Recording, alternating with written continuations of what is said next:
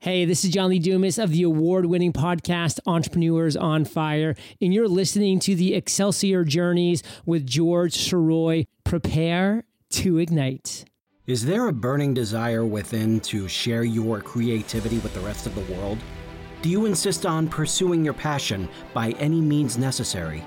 Then you are on an Excelsior journey, and you are not alone.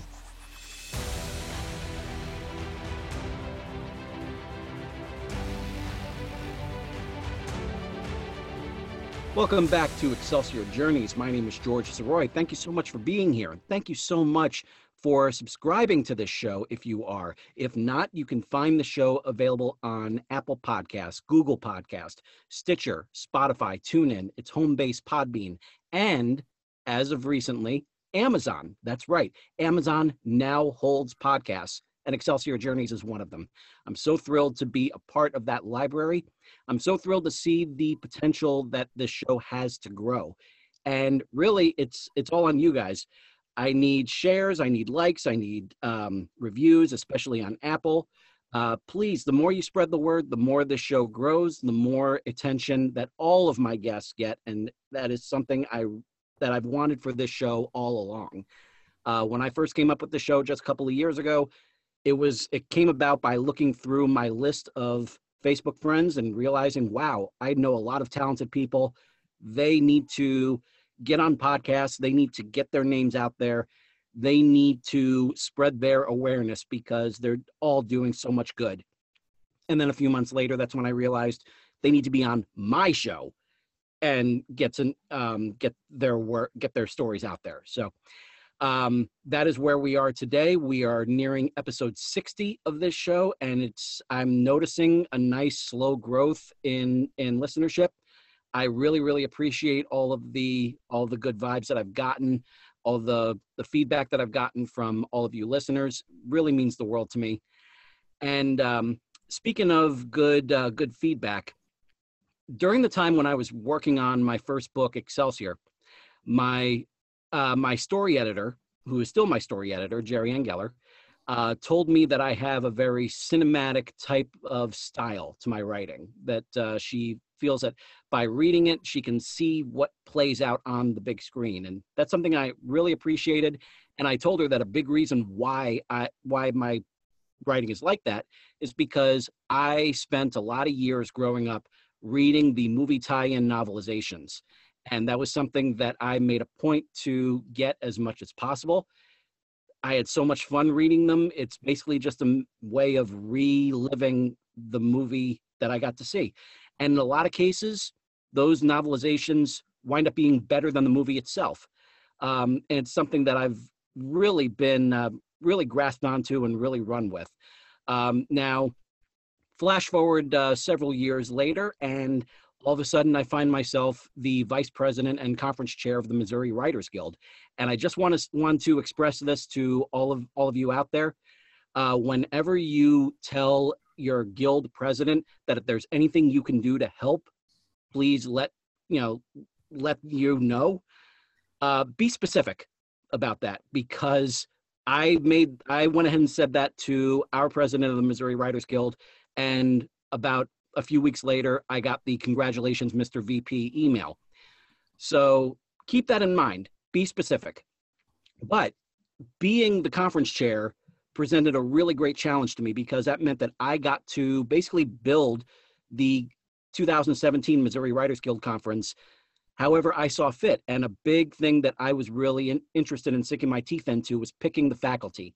And once I started doing that, I knew that one person that I was definitely going to be bringing on to the faculty is not only someone who I truly respect as a writer, but also someone who can that I knew was going to teach some really good breakout sessions and also be a great keynote speaker. And that's who we have as our guest this week.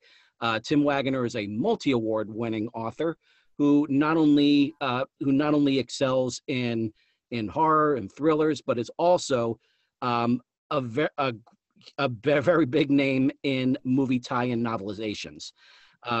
I am really thrilled to finally have the opportunity to sit down with him and get to know his Excelsior journey as an author, and it's my privilege to introduce to you Tim Waggoner. Tim, how are you, sir? I'm all right. How are you doing today? I am doing great. Thank you very much for being here. And from what I understand, I actually got a notice from Amazon this morning that the latest project from Tim Waggoner is from a book called Wendigo Tales. Now, can you tell us a little bit about that? Yeah, it's a collection of novellas by different writers, and they're all set in the Deadlands game scenario, which is kind of sort of like a steampunk Western kind of thing with sorcery in it. And they have like several different versions of the game, like one set in the Old West, one set off planet in the future, another one set like in an apocalyptic scenario, but they all have the feeling of a Western. Awesome. And Sounds really yeah, cool. I was just approached by the editor and asked to do one, and I got to basically write a Western, weird Western, set in an apocalyptic setting, and it was a lot of fun to write. That's so cool. That is so cool. And that sort of it's kind of interesting how like that how that genre of that genre Western genre can find its way into so many different elements, especially like science fiction. I know that John Carpenter made a point to say that Escape from New York is a Western more than anything. Right. So let's go ahead and go to now that we know that's coming out. That's coming out in December, correct? Yeah, I believe so.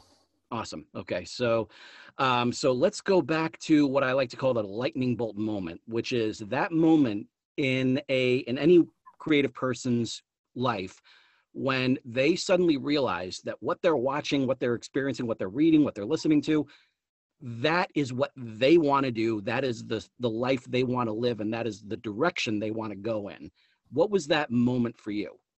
Yeah, I've been reading and watching stories and just in love with story forever. But like a lot of creative kids, I was into everything. I was into music. I was into the drama club in high school. I was into drawing. I had planned when I was in high school, I was thinking about, being a comic book artist. And so I created my own comic book and wrote it, just starring me and my friends as superheroes, just to have something to draw. And they all talked about how horrible my art was, but they liked the stories. But so I was angry because it's like, I didn't want to be a writer. But then one day I was reading, it was an old Marvel black and white magazine featuring Dracula. It's called Dracula Lives, same name as the comic, but it was more adult. And in the back of it, they had an interview with Stephen King, and it was probably right after The Shining came out. So, he wasn't super famous yet, just working that way. And as I was reading the article, it was the first time that it clicked for me that people actually wrote books. The name was on it. I was kind of aware, but I sort of connected to the idea that people like me or like anybody could write a book. And, it was like this epiphany. And I was reading in my bedroom, and I stopped there. I don't know if I finished the article, but whatever. I stopped. I walked down the hallway into the family room my mom was, and I said, I think I'd like to be a writer. And without missing a beat, she said, I think you'd be a good one. And that was the moment that I knew that that's what I wanted to do. And I still have an issue that I can turn my head and look at it right here. It's in my office with some other books. Wow. On a shelf there. Yeah. So that was, it definitely did have that one, like you say, lightning bolt moment. Yeah. And what a great 2-for-1, because you not only had the lightning bolt moment, but then you also knew that you had a support system right there. Somebody that's already saying, I think you would be good at this. And it was nice. That's a rarity.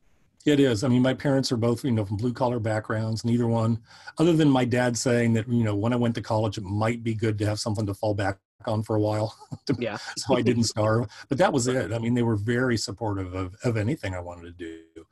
And after being a teacher for several decades, I know that that's not as common as you would hope it would be. So I was pretty lucky that way. That's really cool. So you had that moment, you had that epiphany, and what was do you remember that first story that you felt like, I have to write this down?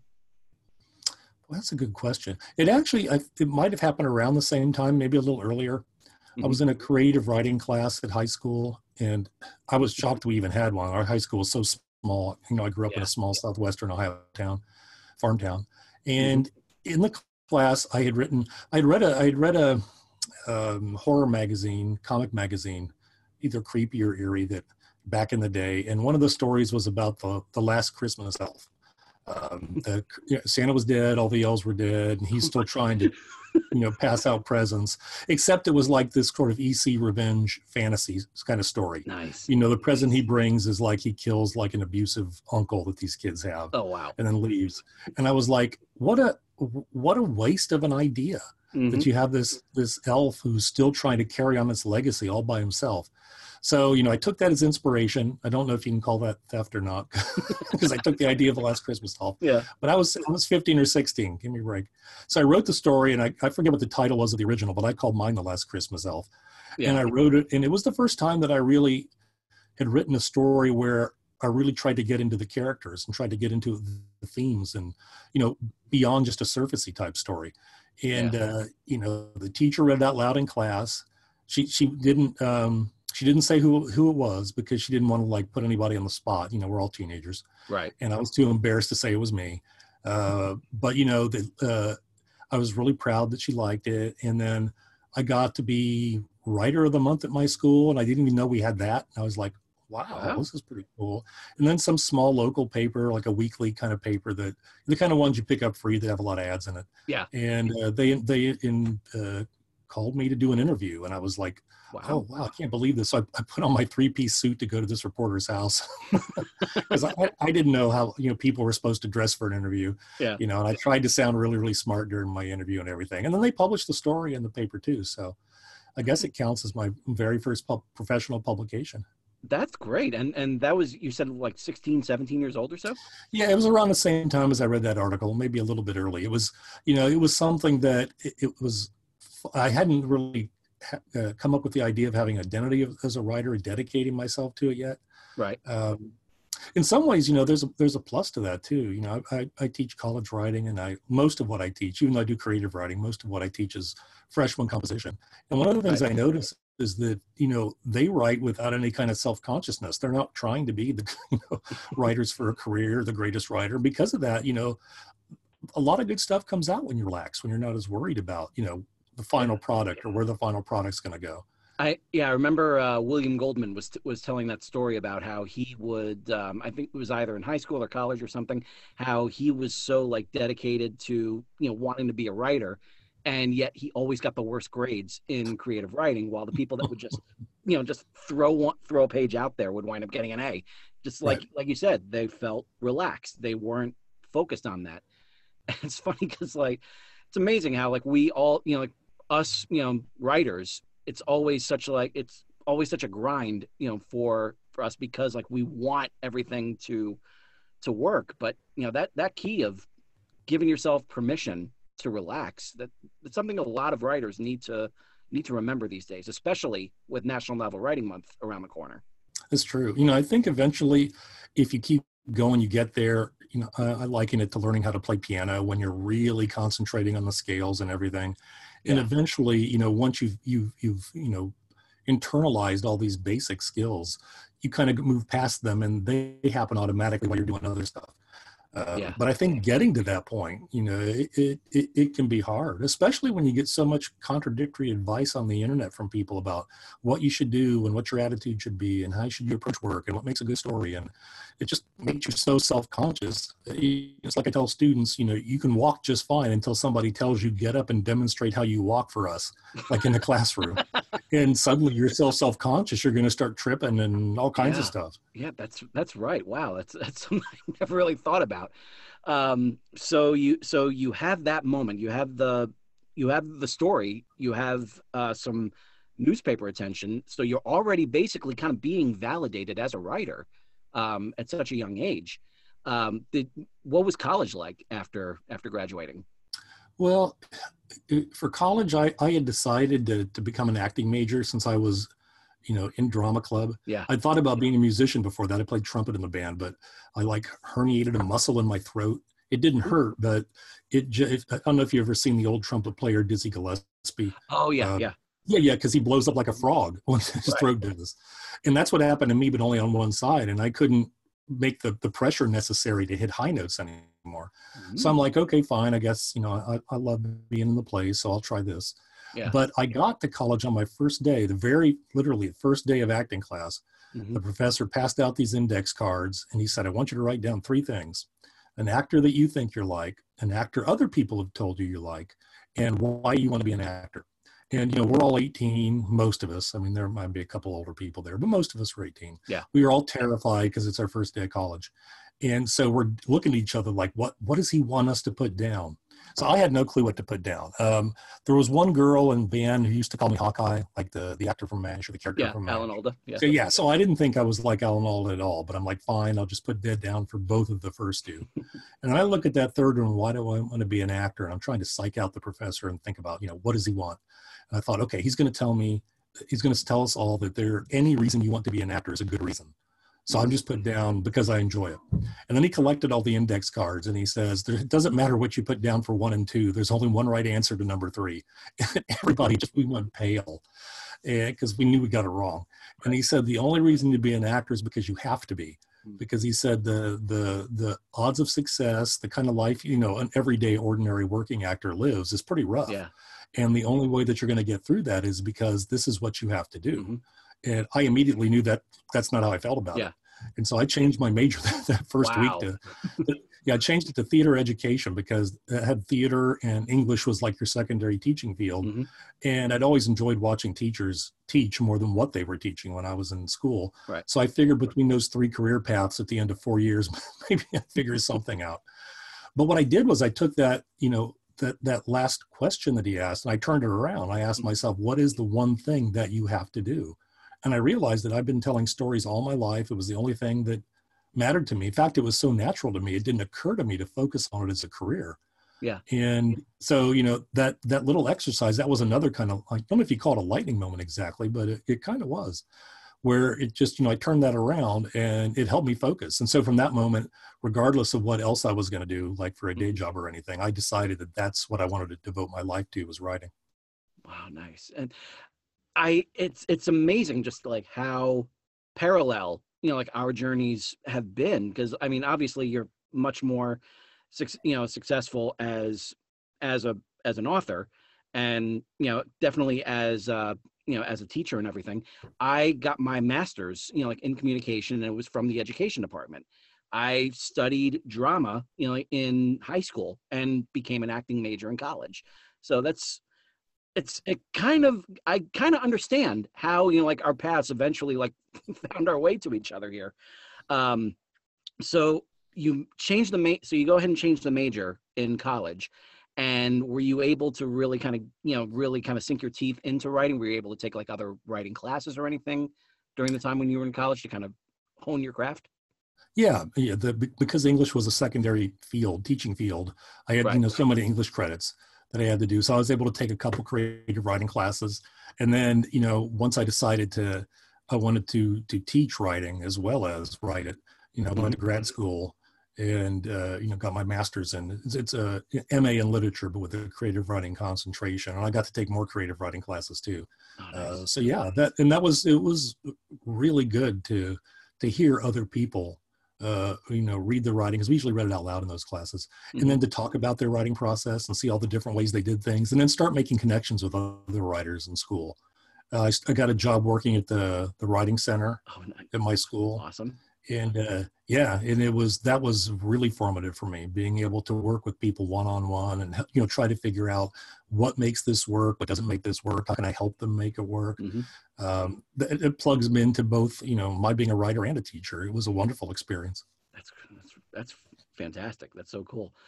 So after getting all of this type of education, after going through all of college, getting to work with the writing center and everything, what can you tell us a little bit about that first story that you knew, like, this is actually going to happen? I am going to write this out and I'm going to put it out there into the world. I'm not sure what you mean. You mean the one that I thought was just going to be like the very first one I sent out for submission, or do you mean the first one that I thought was like really good, or? The first one for submission, the first one that you felt like you were really, taking this, going all. Okay. Yeah.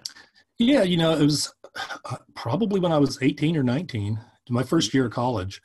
I decided that, but at this point, my dad had brought home a copy of Writer's Digest to me because I didn't even know it existed. There's no internet back then to look things up. So, just because people don't know me, I'm 56. So when I'm talking when I was 18, it was a while ago. Yeah. And so I had learned about, you do submit your stories. I started to learn some stuff about it.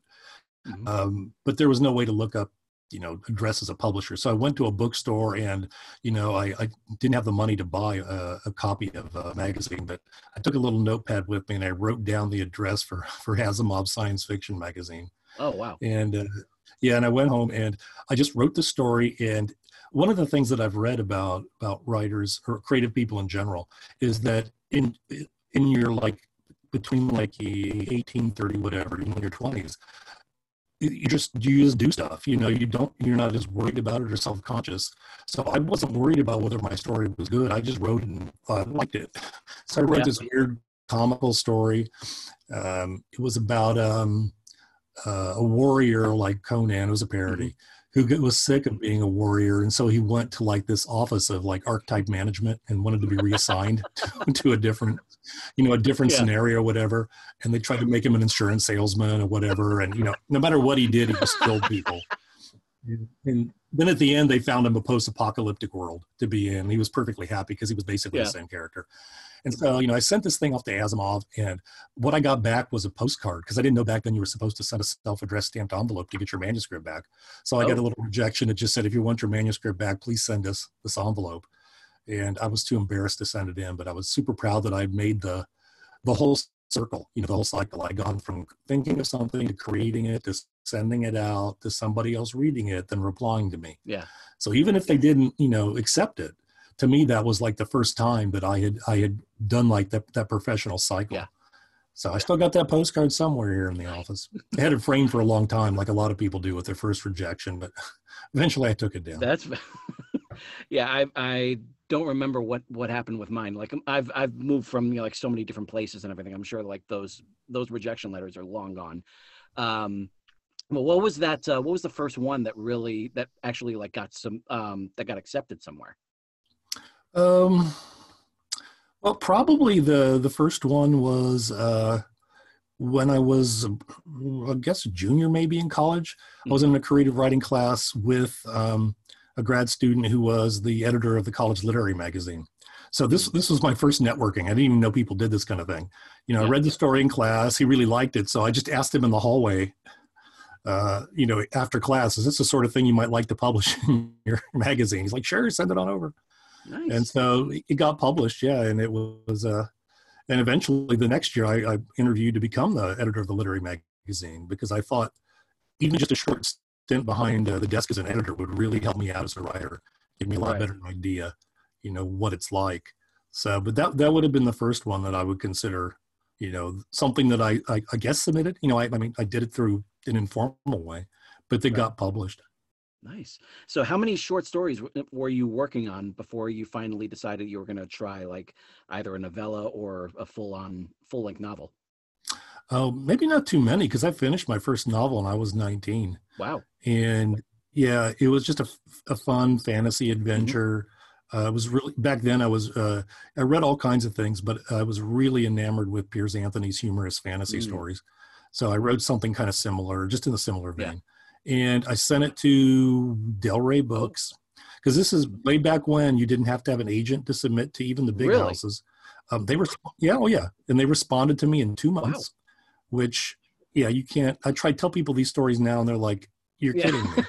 And I sent my manuscript in an old box that a shirt came in from a department store. Wow. And this was back dot matrix printer days. So I tore off all the little strips along the edges and used that as packing material. Yep. I did the old word processing programs couldn't do page numbers. So I put the page numbers in by hand with a pen. And I didn't know you were supposed to send consecutive chapters. So I picked 3 at random that I thought were good. And they still sent me back a letter. It wasn't long, but they sent me back a letter with feedback. Wow. So, and so that thing, I had learned enough by reading articles in Writer's Digest and such that a lot of people, their first novels don't get published, or their third or their fourth or whatever, Yeah. you're just learning through those. And I was already in the middle of doing something else by then. So, I still have the manuscript around here somewhere, but it's not something that I ever want to, I think I posted the first chapter somewhere, maybe my blog or something once, or first few paragraphs so people could see it. But it is interesting to go back and look at those things, and sometimes, get an idea that you can see what was in there that you built on, that even at the time you might not have been aware that, oh yeah, there's some decent stuff in there that like you can see the seeds where your later stuff grew out of. So do you ever think about kind of like going back, knowing what you know now, and just kind of, taking that concept and just kind of ripping it apart and trying it in a different way? No, most of the concepts with my early novels weren't anything I would want to revisit. I did revisit that very first story I sent out about the barbarian. Yeah, I changed it to the character to be a woman, because it was for an anthology that was no, actually, I guess it didn't need to be a woman. I think it was just called Warrior Fantastic or something. I forget what it was. It was a theme anthology from Daw, and I just thought this idea worked good, and so I rewrote it completely. And I had she still had the same problems where she was violent no matter what, but I changed the scenarios. One of my favorite parts was I put her in a 1950s type sitcom, and I wrote it as a script in there. And the laugh track was driving her insane. She couldn't figure out why people were laughing at her. Or the audience, actually, I think there was a live audience, and she jumped out to attack them and like slaughtered like 50 people or something in the audience. It's fantastic. So did that get published, right? Yeah. So that's the only story that I've ever rewritten like that ever got published. Only concept. Where can we get that? Because I know I want to read it. So I'll send you a copy. I think it's in a book called Warrior Fantastic. I think it's an older book. Okay. Awesome. Warrior Fantastic, people. Definitely. That sounds like a fabulous read. So and people, they want to go to my website. It's just timwidener.com. I got a contact tab. If they email me, I'll send it to them. They just want to read it. Excellent. So was what was that one that really kind of like was able to break through? And what novel was able to really break through after all of this? Well, that's a good question. Probably I don't know if it was the first one I had published, but pretty close to it. I wrote a book called The Harmony Society. It's still available because it's out now from a different press, but you can still find it. But it was the first one that I wrote where I was having some success with short stories of the kind of horror that in general I kind of write now, the sort of like surreal, psychological nightmare type horror. And I wanted to try it in novel form. And it wasn't easy. I couldn't quite figure out how to wrap my brain around how to write a novel like that. I'd read a couple books, one from Tom Piccirilli and one from Douglas Clegg, and I kind of saw how they did similar stuff. And I was like, it just clicked in my head. I got a feeling like I could approach this. So I wrote this book. I had an agent at the time. I got the agent for a fantasy novel that I'd written that he was never able to sell. Right. But I sent him this. And at the time, the game company White Wolf, which is still around, they had started a line of original fiction. Oh, wow. And it didn't last real long, but they had it. And so he submitted it to them. They loved it. They offered a contract. I was super thrilled because, I had written the novel completely, of my own, completely from the heart. No consideration for market. And then they pulled out of the deal at the last minute, just saying they were no longer comfortable with the book. And I never knew why. Maybe just because in general sales weren't good for their original fiction. Who knows? Right. They wanted to focus on their game line more. I asked my agent, and he said, it doesn't matter. He said, it's just a no. You just move on to the next thing. Yeah.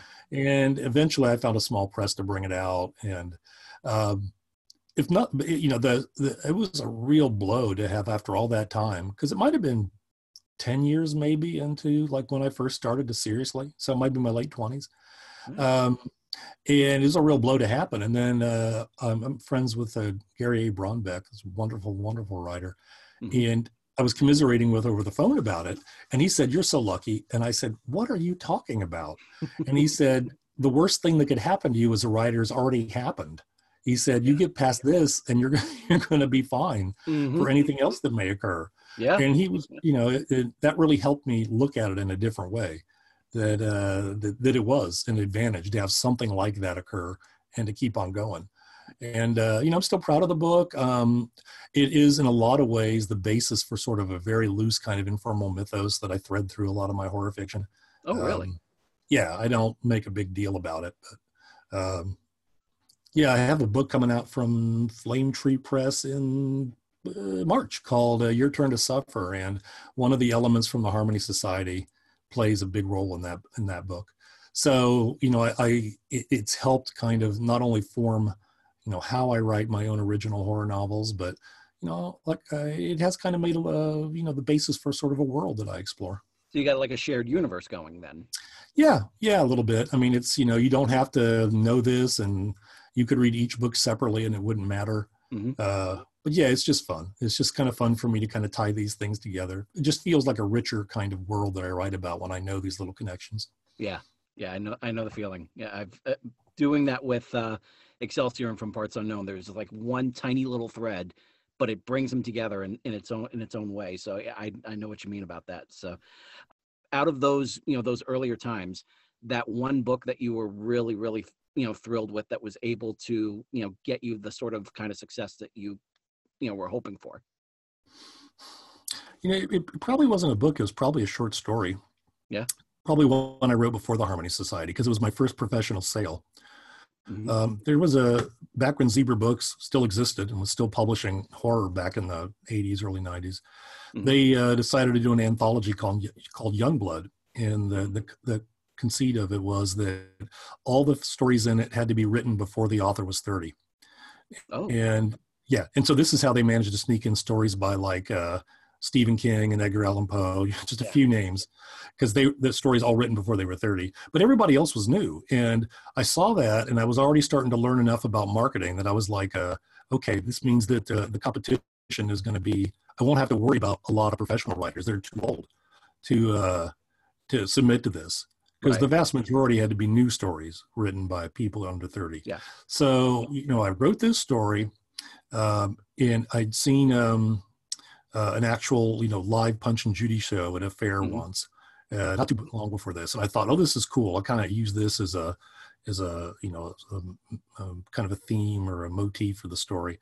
And I sat down to write it, and it was the first of the kind of weird, surreal stuff that I often write now.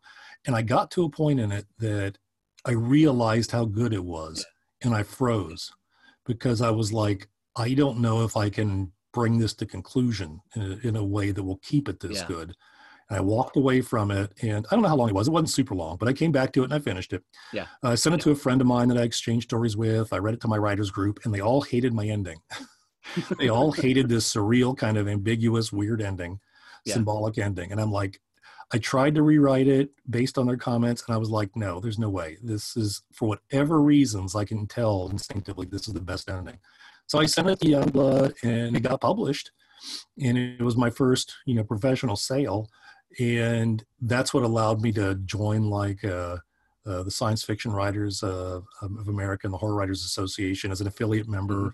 Mm-hmm. And back then, in the days before social media, when people were just starting to get connected on message boards and things, that allowed me to go ahead and get into the private areas that some of these networks or kind of proto-social media sites, mm-hmm. Where only the professional writers had good contact with each other. Oh, wow. So that allowed me to start kind of getting, some mentor, just reading what they would say, getting into conversations with them. Mm-hmm. And there weren't a lot of places to be. People didn't have websites or anything. Yeah. So, people like George R.R. Martin was there, all kinds of people. It just mingling together without any kind of, since this whole environment was new, there wasn't any kind of like hierarchy or anything really. Mm-hmm. So it was a great, that thing alone, even though, it didn't, it kind of put me on the map a bit, but mostly it led to some other cool things. What was really weird is that a few years later, I was doing a little writer's workshop at a con with Gary Bronbeck and then Charles Coleman Finley, who's the editor of FNSF now.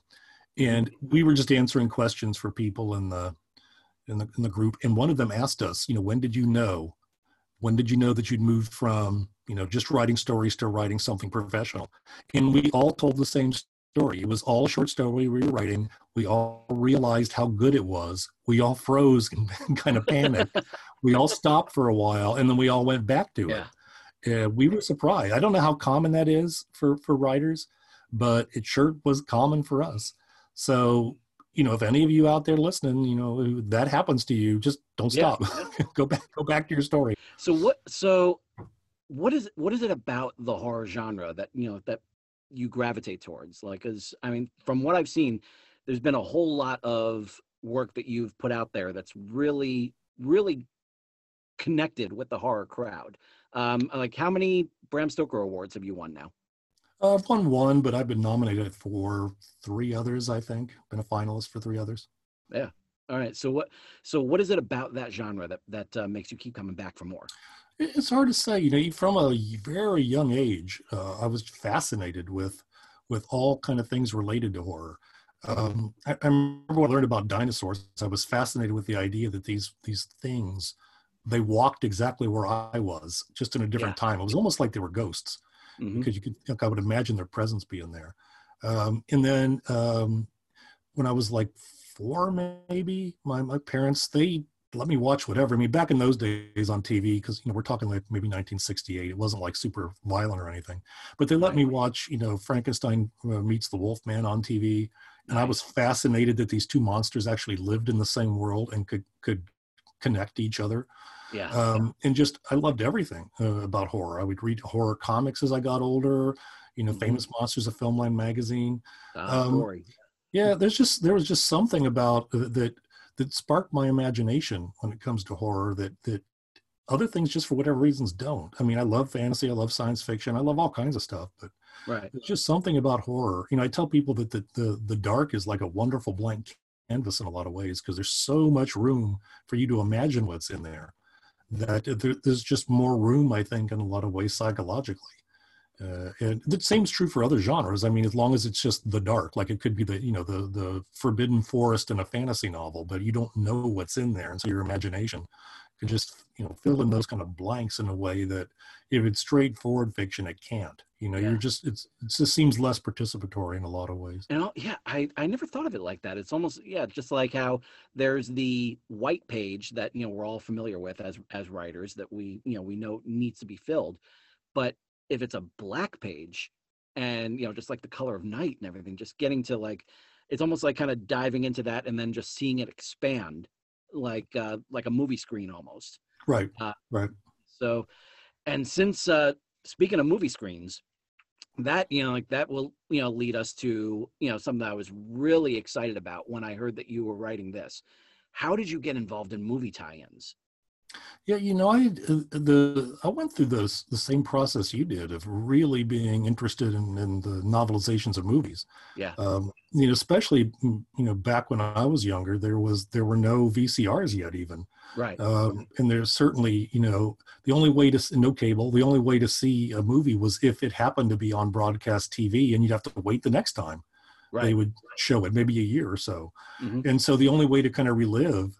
No video games yet, really. So the only way to relive, the movie was to read the novelization. And I would be fascinated by the extra scenes that were in there, and especially by whenever the author would let us know what the characters were thinking and feeling. Just something that you didn't get. It was a whole different experience. Yeah, I remember in 2005, I remember getting the hardcover of Star Wars Episode 3 by Matthew Stover, and just absorbing this thing, while I was going back and forth from New York to St. Louis to visit my then girlfriend, now wife, and just thinking to myself, man, if the movie is going to be half as good as this, then I'm going to have a great time.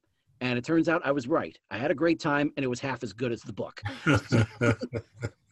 Because there was so much more, so much more meat to that story that was in those pages, and so there was a handful of times that I had done that I had read the novelization first and then saw the movie second.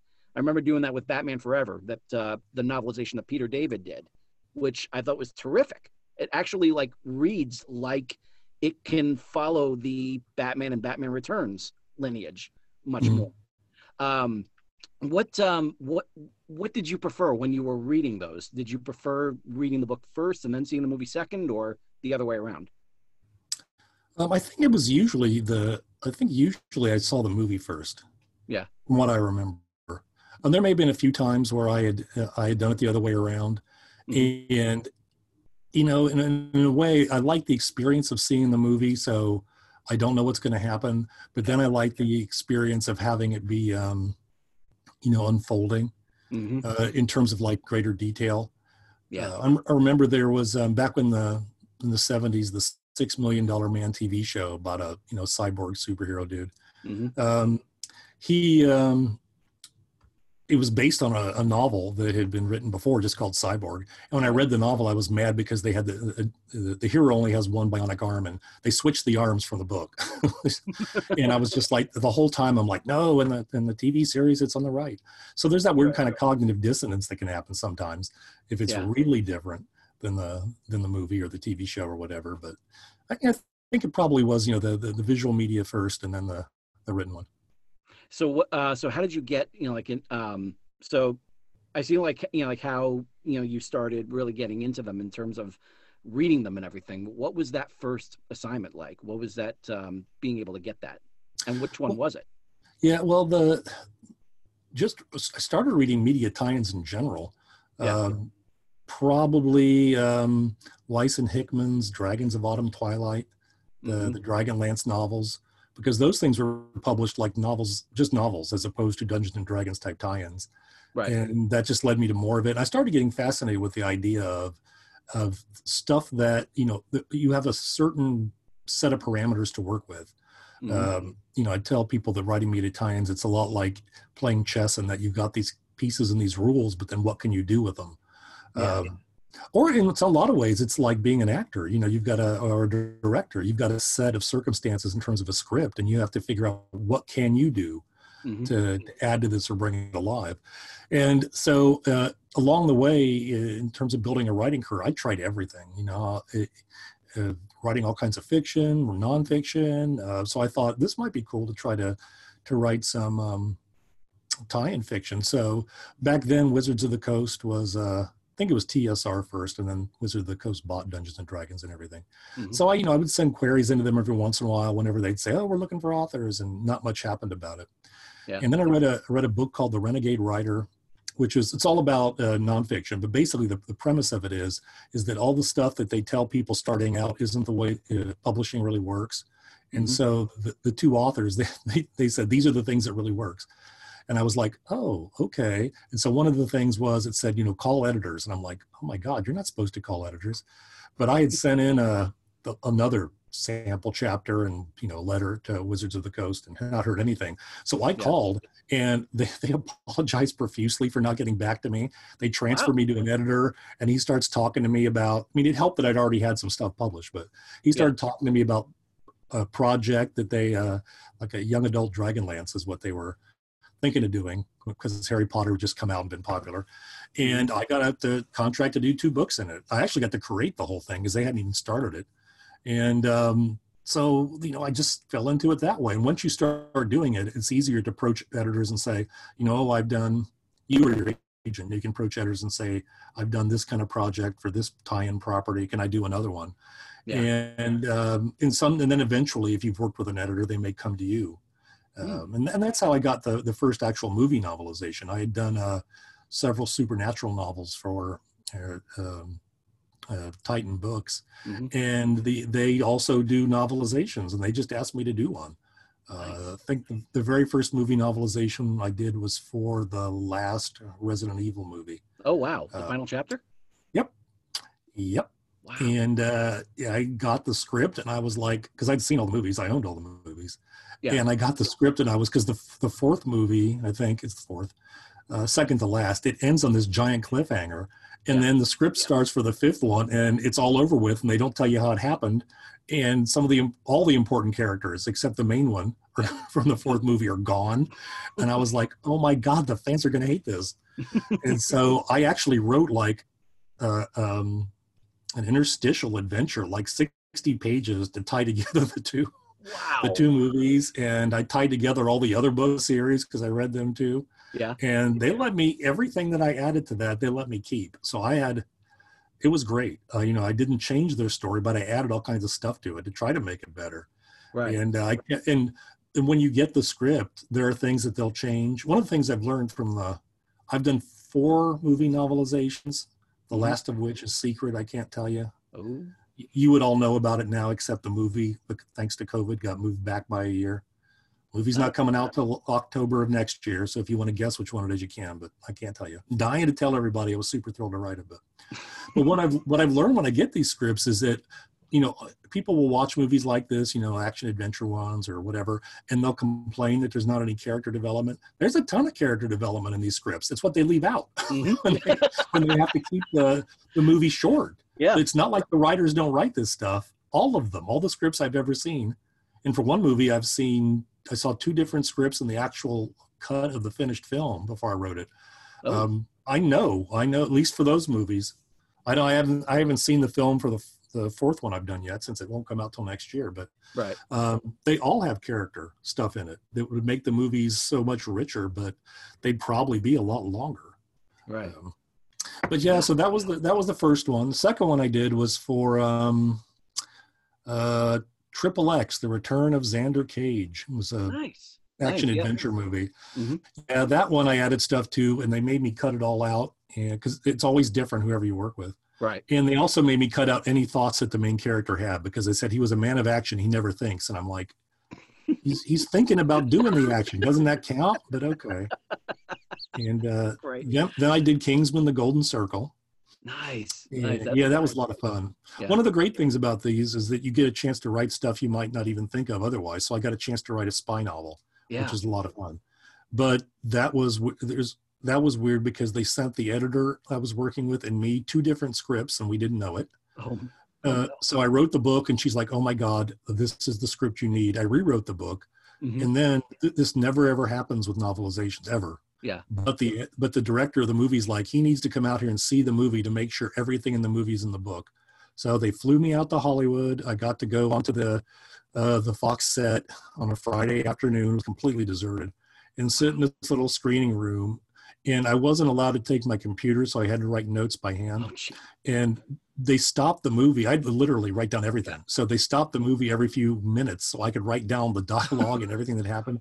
It took 6 hours to watch this movie. I'd had probably 3 hours of sleep before getting on the plane. I was so exhausted. So they didn't give you they didn't hand you the script or something and just say if it's different, change it? No, they didn't hand me the shooting script. Or whatever the final script was. I had to see it. So then when I got home, I was like, now what do I do? And I said, well, because all 3 versions were similar, but also had a lot of differences to them. And I was like, the hell with it. I'm going to make the book out of all the parts I like out of these 3 versions. Nice. And that's what I did. And they were fine with it. So that was cool. Yeah. And then the last one I did worked great. I mean, it was it was a property I was thrilled to work with.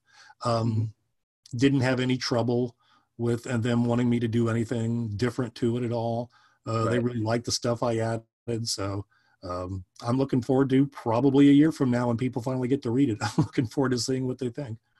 So, how do you prefer to do it? Because I know that, when you're given a script, you can really just kind of let your imagination fly. Do you feel like watching the final movie kind of handcuffs you in some way? Yeah, that's a good question in some ways, because especially for that one, since I'd already been through a couple versions of a book, a lot of times depending on the script, at least for the action sequences, sometimes they're spelled out in step-by-step detail. Other times they're not.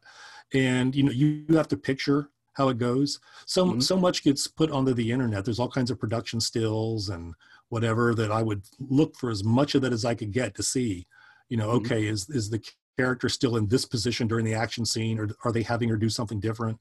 So as much as I can get it that way, but I've already got it kind of imagined in my head. And then when I saw the movie, I was like, oh, this looks very different. Yeah. And that was okay. It was a little jarring.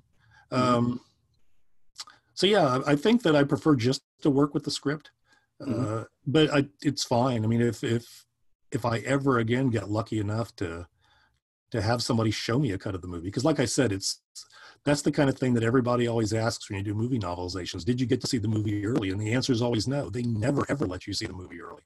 Yeah. But in this case, the director wanted it, so I got to do it. That's great. Yeah. I would definitely be remiss if I didn't mention this. So one of my friends, fellow author, and who was actually a guest on the show, Jennifer Stolzer, she randomly, hands me this book of that little little tie-in book that has all these different stories for Transformers.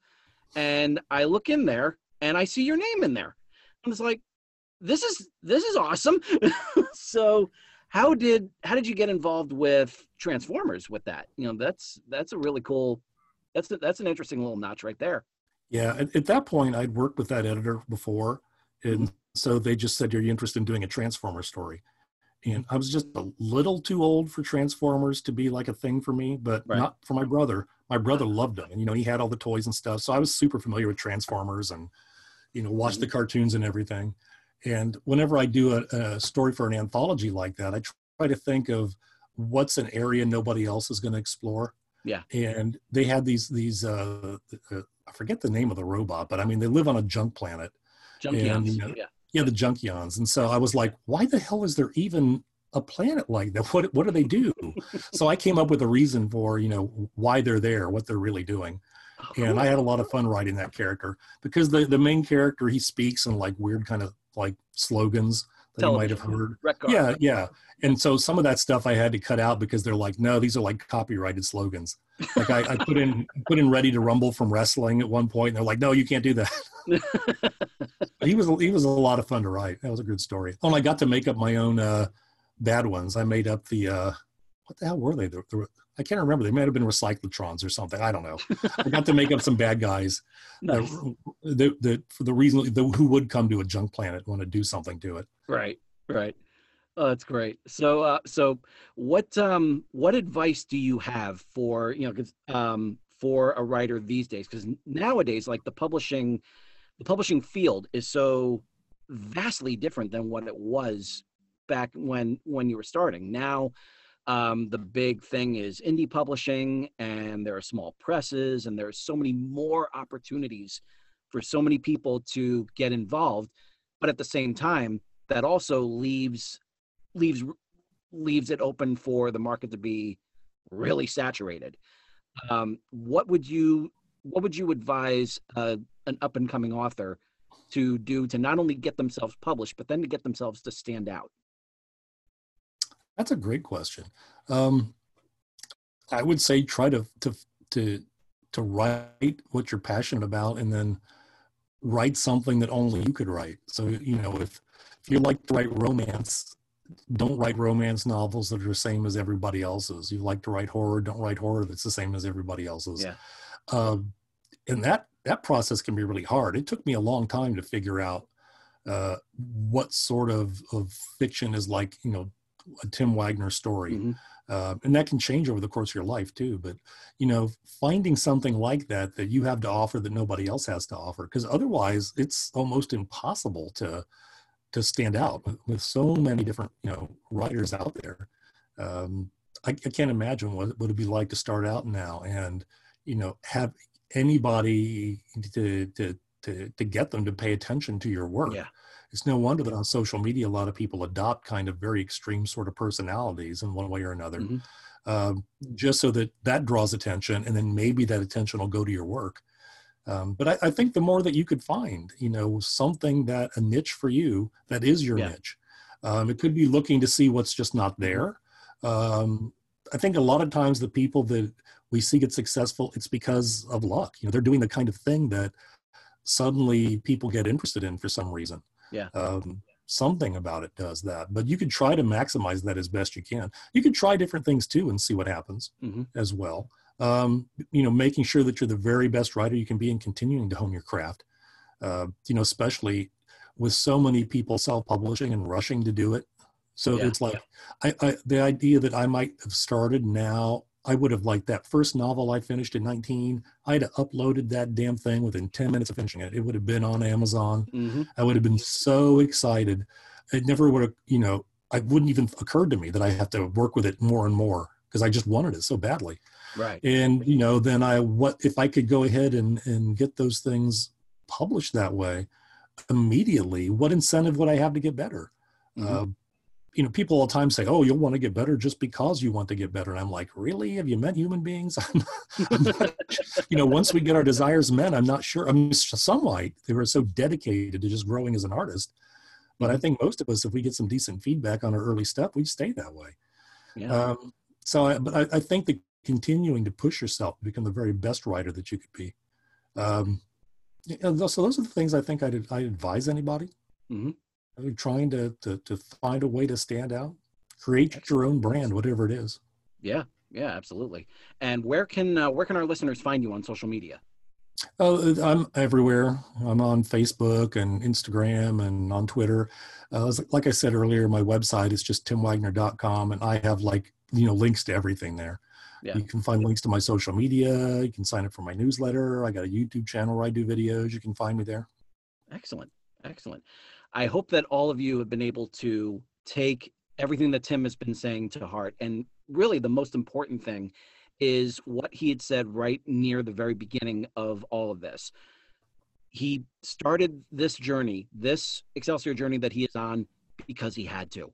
And that is what this is all about. It's like what Paul Schrader said years back. The only reason why people get into the arts is because they have no choice. And that is what it's all about. It's all about feeling that urge and embracing it and knowing that this is why you are here. This is why you are on this journey that you're on. I hope that all of you are able to take all of this advice to heart. I hope that all of you are on the journey that you're on because you have to, and not because you feel it's something that you're supposed to do. It's got to be something that you have to do, that you're telling yourself that you have to do. And so I hope that you're all doing that for those very reasons. I wish nothing but success to all of you. And for Tim Wagner, this is George Sorori saying to all of you, ever upward. And I will see you next week.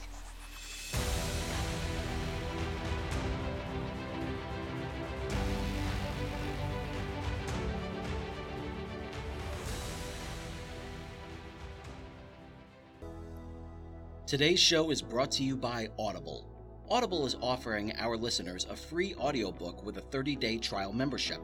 If you've never been an Audible customer and want to see what they offer, just go to www.audibletrial.com/Excelsior Journeys and browse the unmatched selection of audio programs. Download a title for free and start listening. It's that easy. Why Audible? Audible content includes an unmatched selection of audiobooks, original audio shows, news, comedy, and more from the leading audiobook publishers, broadcasters, and entertainers. And with this free 30-day trial, you'll have your pick of it all. You can hear books of all genres narrated by Jim Dale, Stephen Fry, Will Patton, Alex Hyde White, Jeff Brick, Neil Shaw, William Demerit, and even a few by me, George Soroi. So go to www.audibletrial.com/Excelsior Journeys and start your own 30-day journey with Audible today.